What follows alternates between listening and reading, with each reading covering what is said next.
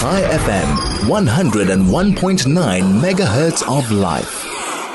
We're about to cross to Orit Sulitzeanu, Executive Director, Associationof Rape Crisis Centers in Israel. The question is, Hamas is denying the New York Times report of rape on the 7th of October and claims that Israeli women received good treatment. I'd like to know from you, our listener, do you think that what Hamas says is relevant to the victims, and is it relevant to women in general or any victims of rape?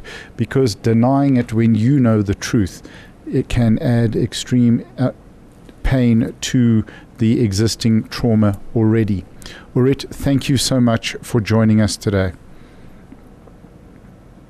Thank you. I want to tell about the facts I have heard from people, from first responders, from people who've been there in the scene. Yes. Hamas can say whatever they want to say, but there are facts, and I want to tell you that there were not one but a few testimonies from the Israeli first responders who were in the houses of the kibbutz Be'eri and kibbutz Ra'im and kibbutz Nachal Oz and kibbutz Nachal Aza, and also they were in the area where the big party took place, and also people who were in the Shura military base camp, and all of these people saw bodies, yes, dead bodies of women, and all of these people from the Zaka first responders, and the people who were and the women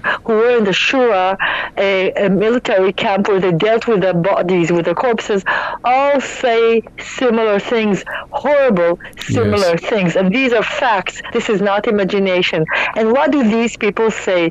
They saw bodies of women in the kibbutzim and in the party with no underpants, with bruises on their legs and on their intimate organs. Yes. They saw women, one after another, who were shot, and also men who were shot in their intimate organs, as if there was some kind of a decree telling the terrorists come and shoot and humiliate these women and these men. Not one, not two, but many. There are also photographs, I want to say. I did not see them, but there are also photographs taken by the Zaka people about all these corpses, and the Israeli, I assume the Israeli police saw them. I heard by myself testimonies of these first responders. Now, unfortunately, corpses, bodies cannot speak. They can only portray what they have gone after. Yes. Now, I do want to say that, and I do want to explain something, because I'm the director of the Associationof Rape Crisis Centers, and I know and I meet so many people who pass sexual trauma. I want to say something and to explain to you and to your listeners something that is really complex, but it is the truth. People, women or men, who suffer from sexual trauma are embarrassed, are ashamed. Now, women who were raped by the Hamas, and I personally have information from doctors and from therapists who treated women that are still alive now and who were abused. These women will be embarrassed now to talk and speak up and speak out. Why?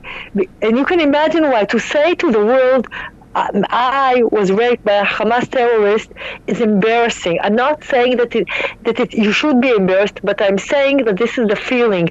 The people, the women especially, who were raped are now in a very hard condition, very, very hard mental condition. I'm sure they're taking medications. I can be quite positive that maybe they're afraid to go out of their houses. They're terrified. They have passed the most horrible trauma a human being can pass. So these women and men cannot go out to the world, cannot go to the New York Times, cannot go to Le Monde and other newspapers and say, hi, hello, my name is XYZ and I was abused. They cannot say, because now they're devastated. So all the information that exists right now, or especially from first responders and from people who were there in the field and saw in their own eyes bodies in such a condition that we were never used to see these kind of things in Israel, and we were used to terror attacks. Yes. So the Hamas say that they treated nicely the people, but in Israel we hear now the hostages that have returned. What does it mean to treat nice? Not to give people to give a person one pita a day to eat. Yes. People that stayed in a very tiny room for days, that were not allowed to speak, and that were touched in their bodies, that they were hit when they were transferred to Gaza. Is this to be treated nice? I think I don't want the Hamas. They're a non-legitimate organization. They did atrocities, and I hope they will be judged for doing these atrocities.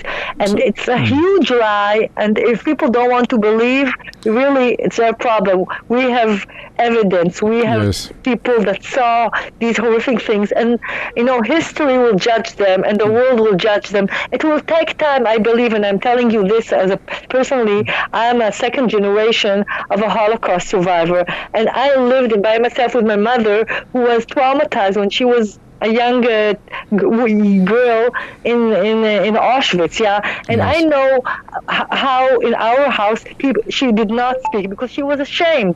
So I can totally understand that people do not want to speak. Not now. It will take time, and I'm sure that when time passes, maybe we'll hear more people talking about what happened, but it will take time. Orit, I mean, no one doubts, no sane person can doubt the atrocities that happened with the rape of young women and young girls. What I would like to ask is, why do you think Hamas is coming out now? And we've seen such little support for the woman. We look at movements like, Me Too, and that giving such little support. Not staying quiet can be as devastating and as bad as speaking out against. Why is Hamas coming out now? And why do you think these other groups have not given the support to these rape victims? You're asking me a question. First of all, I'm not an expert in Hamas. I'm an expert in sexual trauma. Why do they want to deny what they did? It's simple psychology. They did horrible things. They sent the terrorist, it was systematic. It did not happen in one place. I think it happened in 7 different places. Right. Now they see the reaction of the world. They see that they're getting condemned, so they want to hide what they did. But again, history is strong, and the truth is strong, and nobody can hide the truth, and I believe in that. 100%. But for me, it's a terrorist organization who beheads people, who shoot children, who shoot people in their genitals. What can you expect from this kind of people? They're horrible human beings, that they cannot be called human beings, and I do not expect anything from them. But for me, it's a big, big question. How come women's organization, the UN Women, and other humanitarian, why don't they speak up? And it's for me very sad to believe that this is all politics or maybe ignorance. I do not know what to say. How can people, put the politics aside? People here were brutalized and suffered from horrible atrocities, and it will take us years as a society to rehabilitate. Why did these humanitarian organizations don't support the specific human beings? Don't look at the country. This means if everything is political, so there's no value to these humanitarian organizations. And for me, the UN Women lost their credibility, for example, because the way they speak and the way, this is what I can tell to you. It's very, very saddening. All right, Orit, unfortunately, that is all the time that we have for today. We really wanted to speak to you a lot more. Thank you for your time. That's Orit Sulitzeanu, Executive Director and of the Association of Rape Crisis Centers in Israel.